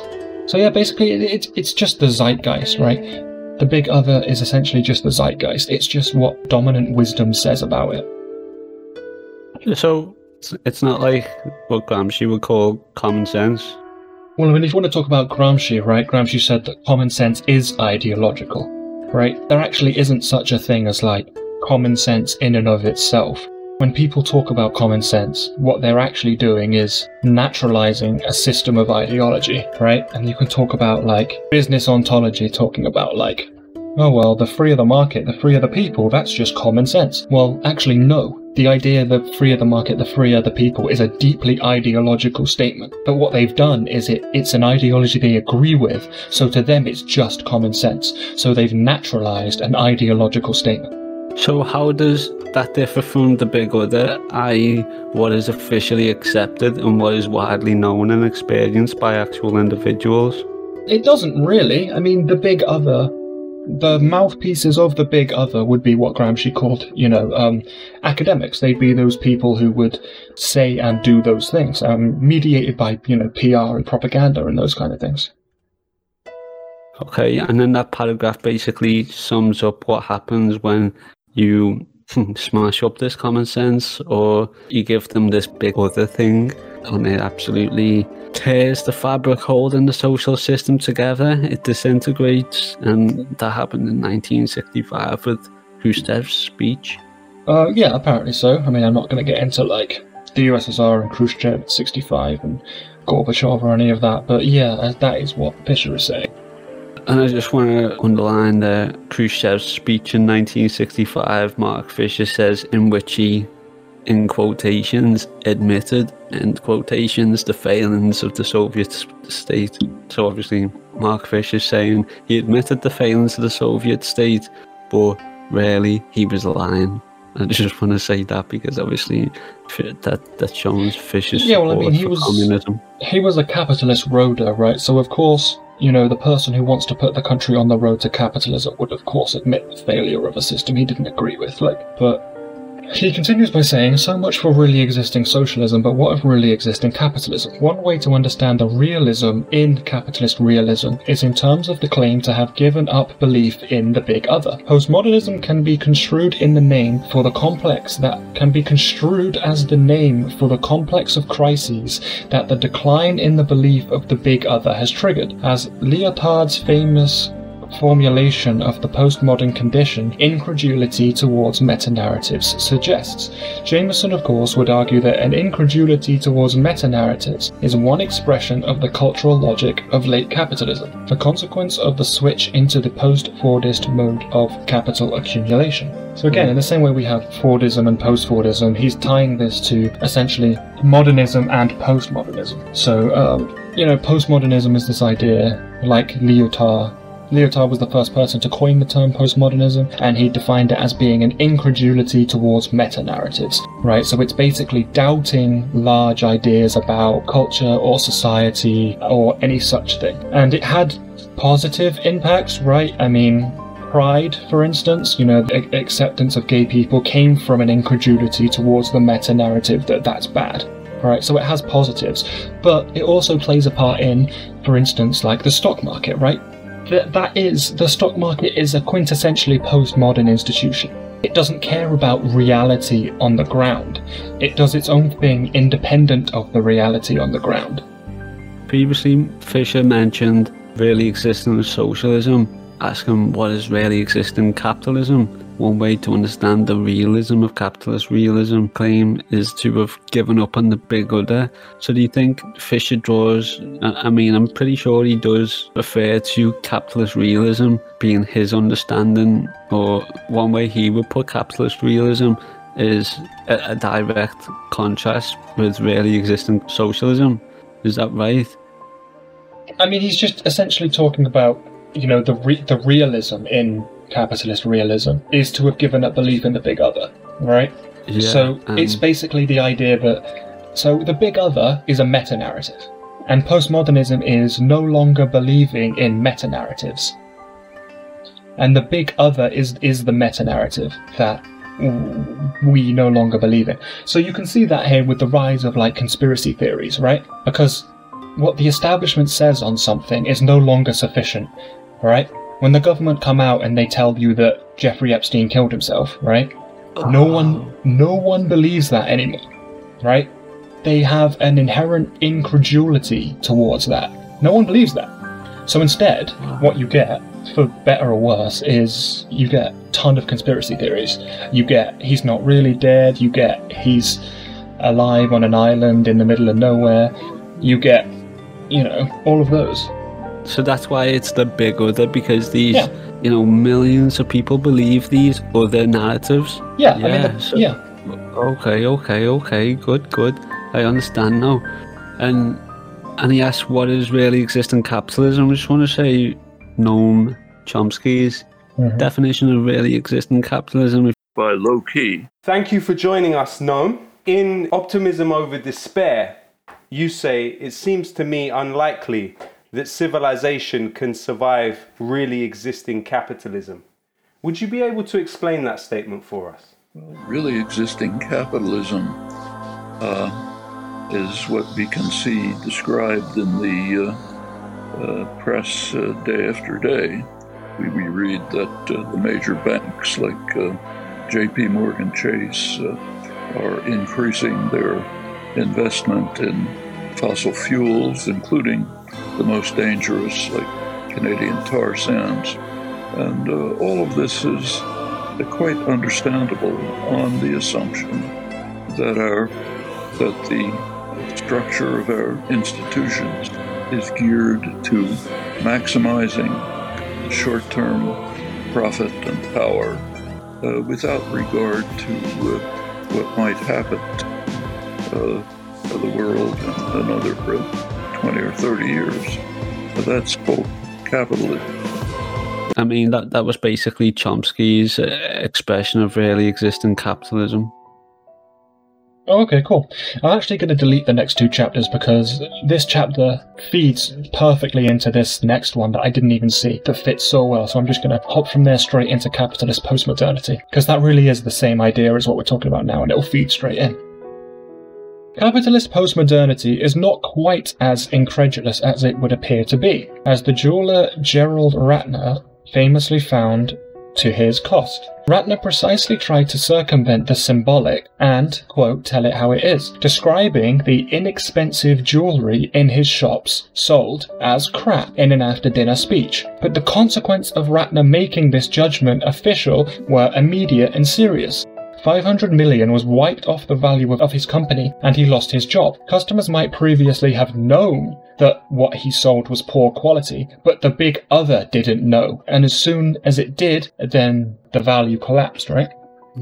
It's the zeitgeist's way of knowing. It's like, even if you know, and even if your customer's knowing, all of society doesn't know. The second you go on news and you say it, now the big other knows, right? Everyone's going to talk about it. It's going to go from station to station to TV camera, right? It's going to be a whole thing. You can no longer find someone who doesn't know it. Yes, and people are probably just likely going to co-op what you say for their own means. But what the hell's the zeitgeist, Ryan? You keep saying it. Whenever you say zeitgeist, I just think of that film where you start talking mental health. The zeitgeist is just the same as the big other. But when I say zeitgeist, I'm talking about the actual definition, which means the general intellectual or the moral or cultural climate in an era, right? Yeah. So I'm using it basically as a substitution for the big other, right? The zeitgeist, the thought leaders in a community. It's basically what most people think is true, is the zeitgeist. Fisher goes on to say, postmodernism's cynical reduction to reality falls short. When a judge speaks, there is, in a way, more truth in his words, the words of the institution of law, than in the direct reality of the person of judge if one limits himself to what one sees. One simply misses the point. Lacan aims at this paradox with his, les non-du-errant. Those who do not allow themselves to be caught in the symbolic deception, those who continue to believe their eyes are the ones who err the most. A cynic who believes only his eyes misses the efficiency of the symbolic fiction and how it structures our experience of reality. Yeah, so essentially here he's just talking about like the reality of postmodernism's effect on reality, right? So a person who only believes what he sees actually entirely misses the point of the reality of the big other and how it affects everything. Interesting. Baudrillard, phenomena such as fly-on-the-wall documentaries and political opinion polls, both of which claim to present reality in an unmediated way, would always pose an insoluble dilemma. Did the presence of the cameras affect the behavior of those being filmed? Would the publication of poll results affect the future behavior of voters? Such questions were undecidable, and therefore reality would always be elusive. At the very moment when it seemed that it was being grasped in the raw, reality transformed into what Baudrillard, in a much understood neologism, called hyperreality. Yeah, so essentially here he's talking about, what is real, what is reality. If you film an event, that inherently changes the behavior of those people being filmed. It's kind of like the measurement effect in science, right? I don't know if you know about this, but it's like you can either measure the speed or a direction of a particle, but never both at the same time. So measuring one completely eludes you to the other. You can never measure both at the same time. Yeah, that's deep.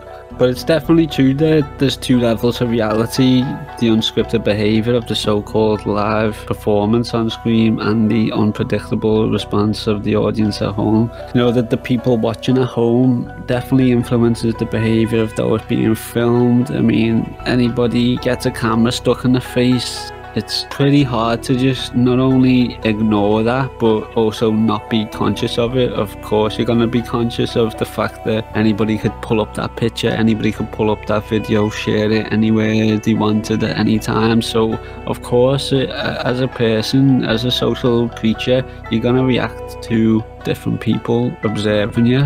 It's just a kind of fact of life, isn't it? Sure. The other question in there, which is, would the publication of poll results affect the future behaviour of voters? The answer is definitely yes. So there's this really weird thing called the winner effect. Just called it the winner effect, but it is the winner effect. And it's this weird thing that people have where they always want to vote for the winner, or they always want to back the winner in any team, right? And it's the same phenomenon that you can even find in, football teams. The idea that the friend you have that was never into football, whenever Arsenal wins the championship, suddenly he's an Arsenal fan, right? The idea that people want to back the winner. They want to be a member of the winning tribe. So if you post poll results saying, candidate X has got 70% of the vote, everyone's going to vote for that person. Because suddenly it's, if he's going to win anyway, then I want to vote for him, because then I will win. I voted for him and he won, so I won. I made him win. We won, right? It's this thing that people always want to be with the winner. Yeah, that's so true, because you see it whether Brazil wins the World Cup, everybody's wearing Brazil shirts, and Liverpool won the Premier League, and now everybody all around the world supports Liverpool rather than Man United. Man United are probably the most popular club in the world, and obviously Liverpool's up there now. So yeah, that's definitely true that people want to support the winner, and that's going to be a factor on reality TV show as well, where it's always focused around money, profit, fame, your future. It's impossible to have reality TV in any real sense. Well, it's also just that reality TV isn't real, right? We get to that very shortly. But I think Fisher mentions it because people genuinely believe in this shit. They genuinely believe that this is how people behave. And then what it does is the people on the screen who are being filmed, they start to act out, they start to act differently. But the observers of those on the screen behave and act differently themselves because of this performance that they've watched. So it's a constant mess of bullshit. For sure. The text continues by saying, uncannily echoing Baudrillard's fixations, the most successful reality TV programs end up fusing fly-on-the-wall documentary elements with interactive polling. In reality, there are two levels of reality in these shows: the unscripted behaviour of the real-life participants on screen and the unpredictable responses of the audience at home, which in turn affect the behaviour of the on-screen participants. Yet reality TV is continually haunted by questions about fiction and illusion. Are the participants acting, suppressing certain aspects of their personality in order to appear more appealing to us, the audience? And have the audience votes been accurately registered, or is it some kind of a fix by the TV show? The slogan that the Big Brother TV show uses You Decide captures perfectly the mode of control by feedback that, according to Baudrillard, has replaced old centralized forms of power. We ourselves occupy the empty seat of power, phoning and clicking in our responses. TV's Big Brother had superseded Orwell's Big Brother. We, the audience, are not subjected to a power that comes from outside. Rather, we are integrated into a control circuit that has our desires and preferences as its only mandate. But those desires and preferences are returned to us no longer as ours, but as the desires of the big other. Clearly, these circuits are not confined to television.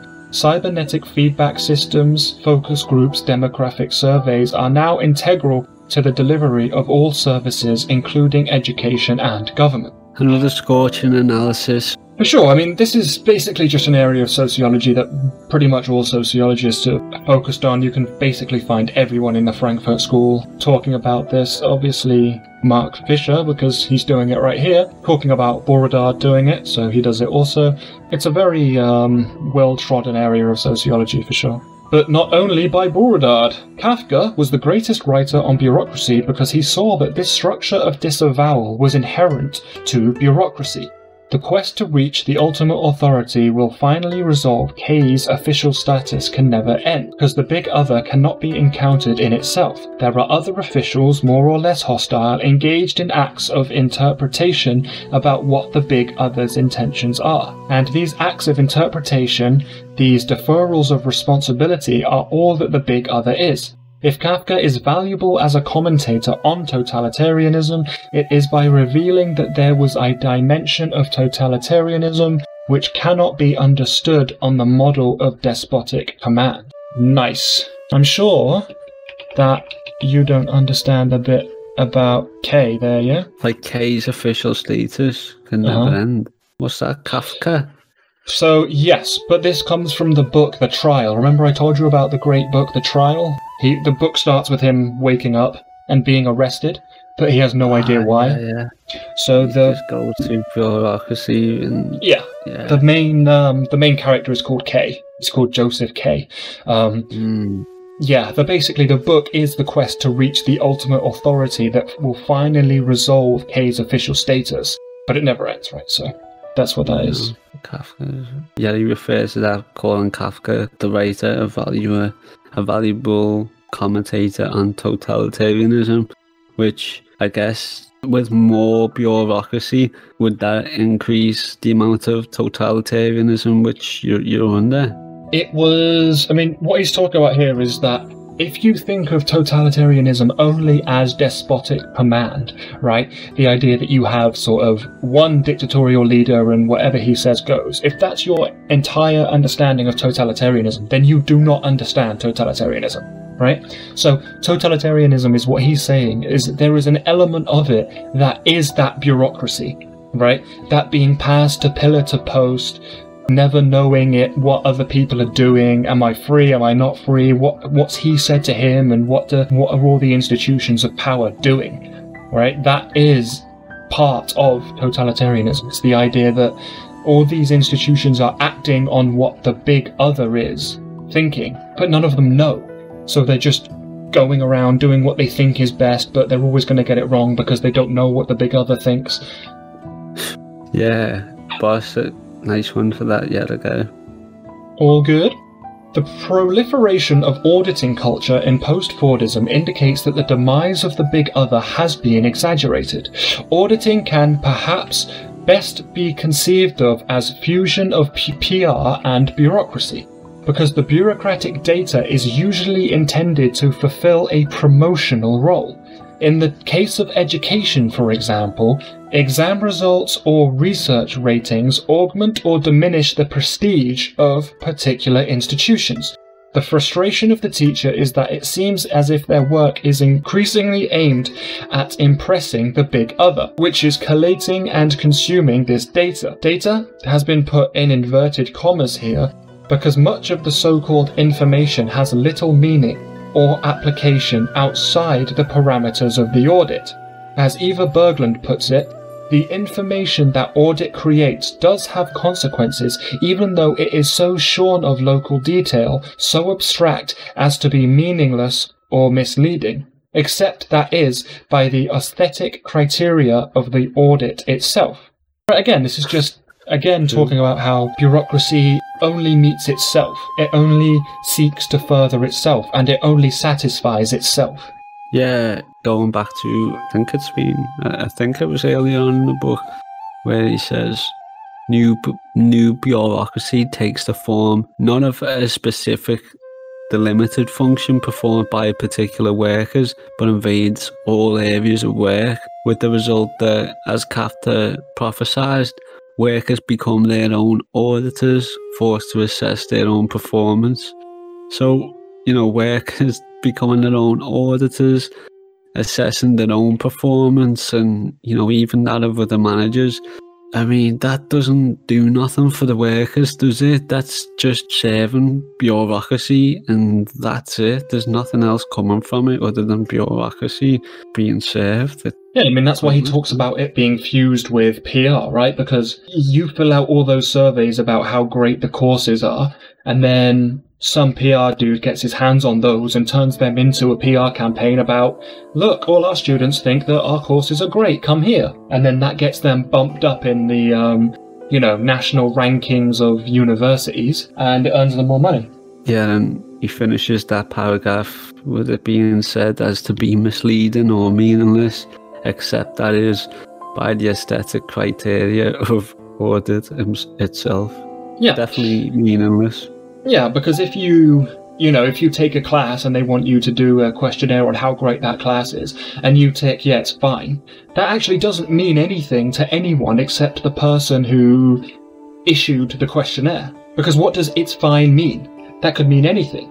It could mean it's pretty good, it's not that great, it's fine isn't a standardized unit of measure, it's just an opinion of something, right? So it doesn't actually mean anything outside of the confines of the person who issued the questionnaire, who has an idea of like anything below this is not acceptable. So it only means something to that. It either passes or fails that standard that he has in his head. Until the next pointless form. Yeah, until they issue another one, and then yeah. He continues, new bureaucracy takes the form not of a specific delimited function performed by particular workers, but invades all areas of work, with the result that, as Kafka prophesied, workers become their own auditors. They're forced to assess their own performance. Take, for example, the new system that Ofsted uses to inspect further education colleges. Under the old system, a college would have a heavy inspection every 4 years or so, one involving many lesson observations and a large number of inspectors present in the college. Under the new improved system, however, if a college can demonstrate that its internal assessment systems are effective, it only has to undergo a light inspection. But the downside of this light inspection is obvious. Surveillance and monitoring are outsourced from Ofsted into the college itself, and ultimately into the lecturers themselves, and they become a permanent feature of the college structure and of the psychology of the individual lecturers. The difference between the old heavy and new light inspection system corresponds precisely to Kafka's distinction between ostensible acquittal and indefinite postponement outlined above. With ostensible acquittal, you petition the lower court judges until they grant you a non-binding reprieve. You are then free from the court until the time when your case is reopened. Indefinite postponement, meanwhile, keeps your case at the lowest level of the court, but at the cost of an anxiety that never ends. The changes in Ofsted inspections are mirrored in the change of the research assessment exercise to the research excellence framework in higher education. Periodic assessment will be superseded by a permanent and ubiquitous measurement which cannot help but generate the same perpetual anxiety.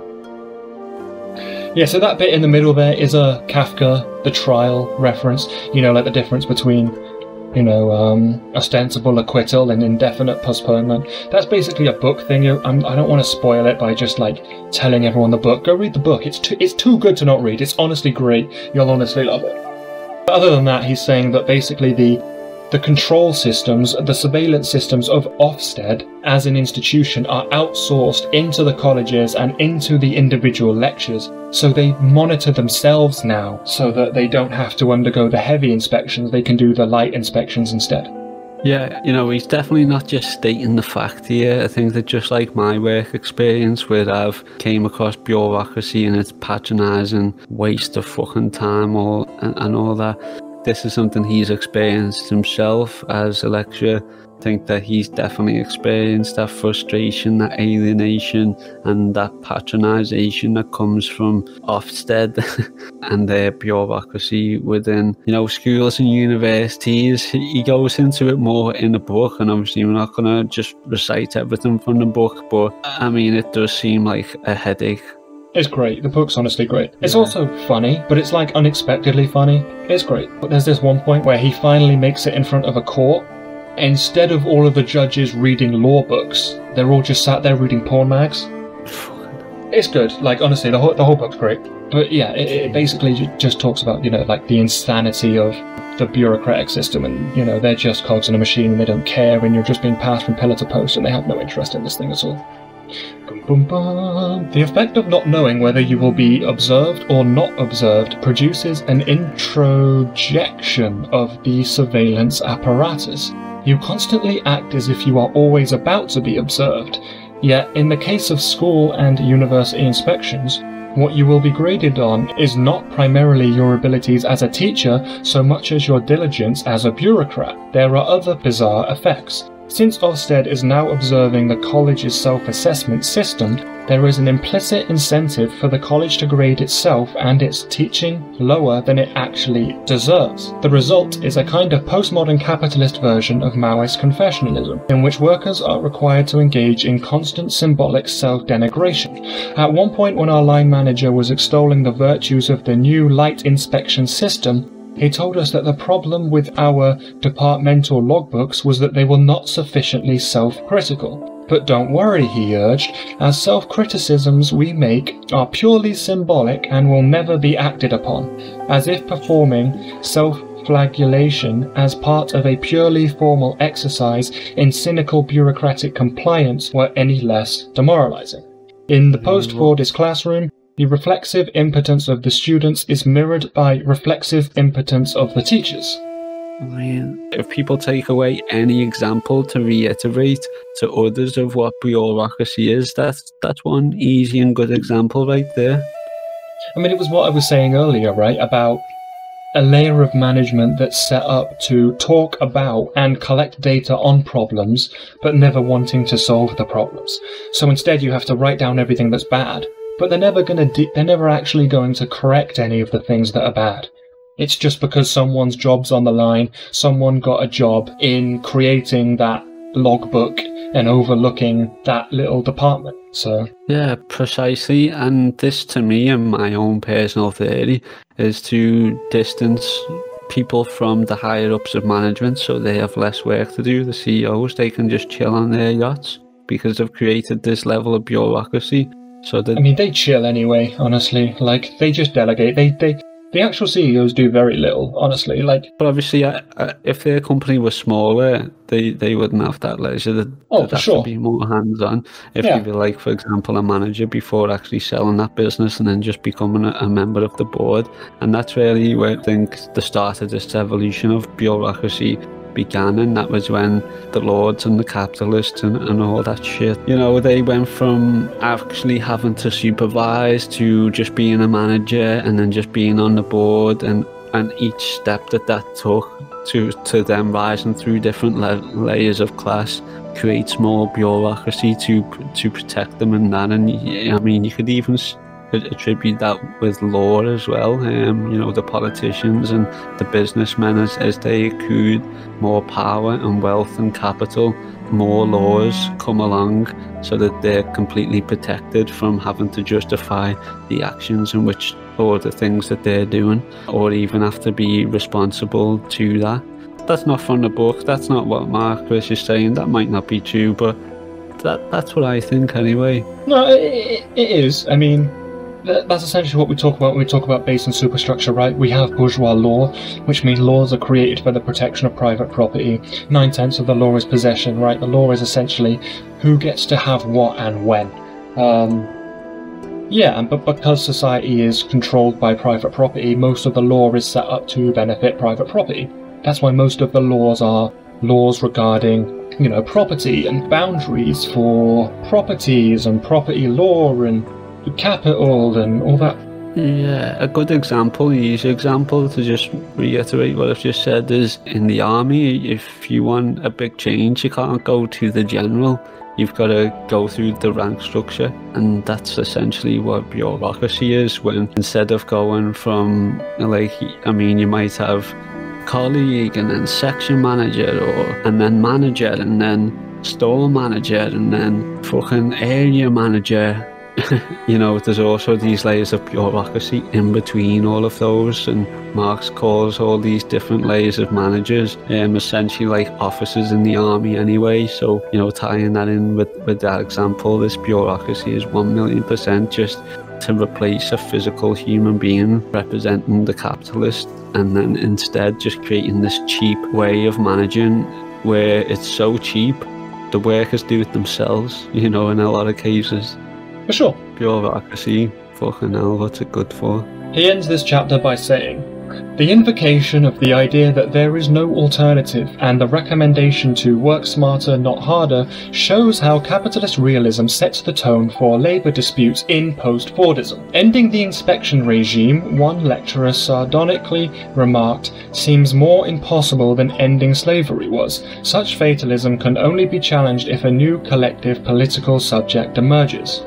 And yes, I'm sure it is probably more difficult to end slavery. I'm sure. Because firstly, it's much more decentralized. Secondly, slavery was ended by a bourgeois revolution, which means that the bourgeois had to have an interest in ending it. And the bourgeois have no interest in ending this system because it's their system, right? So, they ended chattel slavery. Yeah, chattel slavery is when people were owned as property. They ended chattel slavery, didn't end slavery, and even if that was their ultimate goal, they would have took to end it all around the world. If they want to fight terrorism, what's worse is the actual human slaves still in chattel slavery around the world today. They would welcome chattel slavery in places like Africa or the Middle East because they want these places to be locked in like a technologically primitive area so that they can't compete with capitalism or the lifestyle. Well, there are open slave markets today in Libya because Obama overthrew Gaddafi, right? In Libya. So there are now open slave markets in that country. It was once like one of the safest places. It was one of the shining lights. But yeah, he overthrew the government and now there's like actual slave markets like in the street and such. So if they put an end to these slave markets, if they actually started working towards a system where people had increasing rights and true liberty and freedom, that make sure that slavery came back, and that's what to prop up a kind of big other. I hope that, everyone now has a decent understanding of bureaucracy, PR, the big other, just sort of general concepts like that, Fordism, post-Fordism. Yeah, I think so. If people don't, I'm sure that they could just hit you up on Twitter at the Zen Marxist.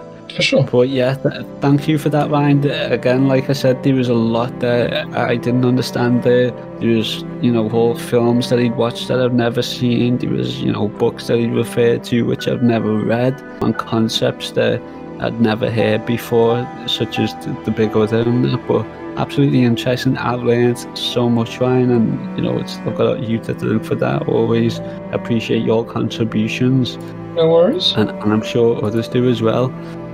You can reach out to the podcast directly and follow us on Twitter at lumpen_radio.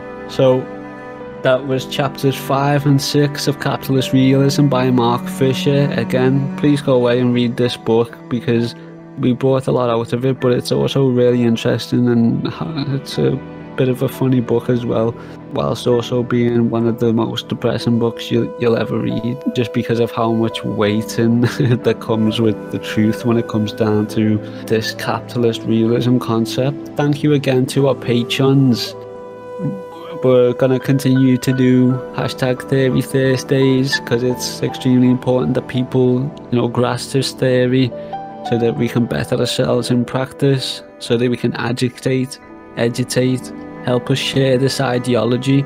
And then again, hopefully one day we end up in happy hunting grounds and we've built a community behind us where we can move through the people like a fish, as Mao put it, because we want revolution and we might have to fight for it. So we need people on our side. So these concepts have to go over because, people out there believe in conspiracy theories, the big other, and this really helps tear those concepts down. So yeah, we do this to reinforce this theory on ourselves, to help us educate. I'm definitely educated off it. Hope you were really educated. So with that being said, until next time, where we go through chapters 6 and 7, with your co-host Shibby and Ryan. Yes. Workers and lumpen, unite. Is it the economic system via the ecosystem? How we gonna define deep when the seas have risen? How can we define woke when our sleep's commission drowned out by cold brother bots? How can the people listen? Can't detoxify as we watch the sky fade to grey. The source devoured, corporate power killed the nation state. Sophisticated murder defined as innovation. Corporations wine and dine just to mine your information. 8 men versus humanity. Terrorists who in search engine knows your thought pattern better than you. In an environment resentful, uprising is essential. The horizon is torrential, thinking silence will protect you, subject to propaganda that terrifies the slumbered. We can jeopardize their cover if we energize the numbers. Collectivize or die, protect your mind or suffer. Life is paradise to some and a paradise to others.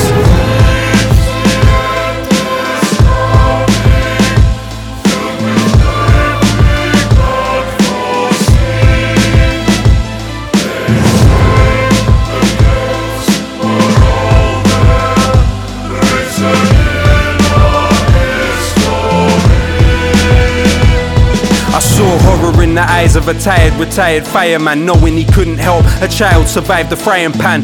When we riot, we disquiet the Leviathan. Forget Iron Man, I've got an Iron Lion's diaphragm. My salutations to those with imagination.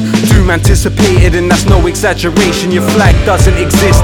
Let me back up that statement. What happens to the nation if the Queen has a tax haven pushing these buttons? You don't need a brave heart. Frontex turn the Mediterranean to a graveyard. Paper wall will drive you crazy if you let it. Had a mother burying a newborn baby in the desert. Was commonsensical, it's sensible to question. What seems to be a lesson is intellectual repression. Rebel against the system that deprived you of a voice. Rebel against this hell while our survival's still a choice.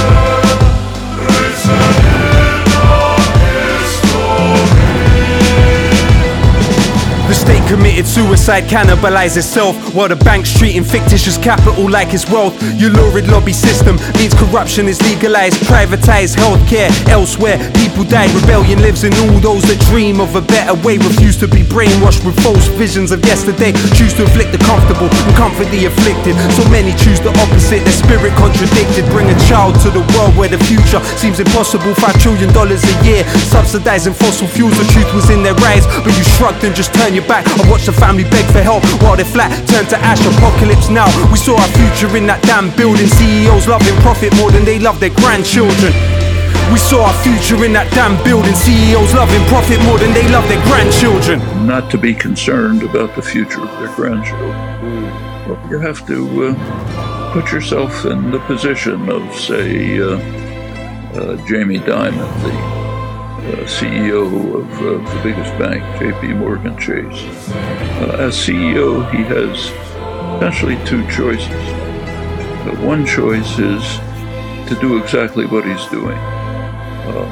Invest direct investments to the most profitable outcome. If it happens to be the most dangerous fossil fuels, do that. The other alternative he has is to resign and be replaced by somebody else who will do the same thing. But this is an institutional problem, not an individual one. Frontex turned the Mediterranean to a graveyard. Frontex turned the Mediterranean to a graveyard. Frontex turned the Mediterranean to a graveyard. Frontex turned the Mediterranean to a graveyard.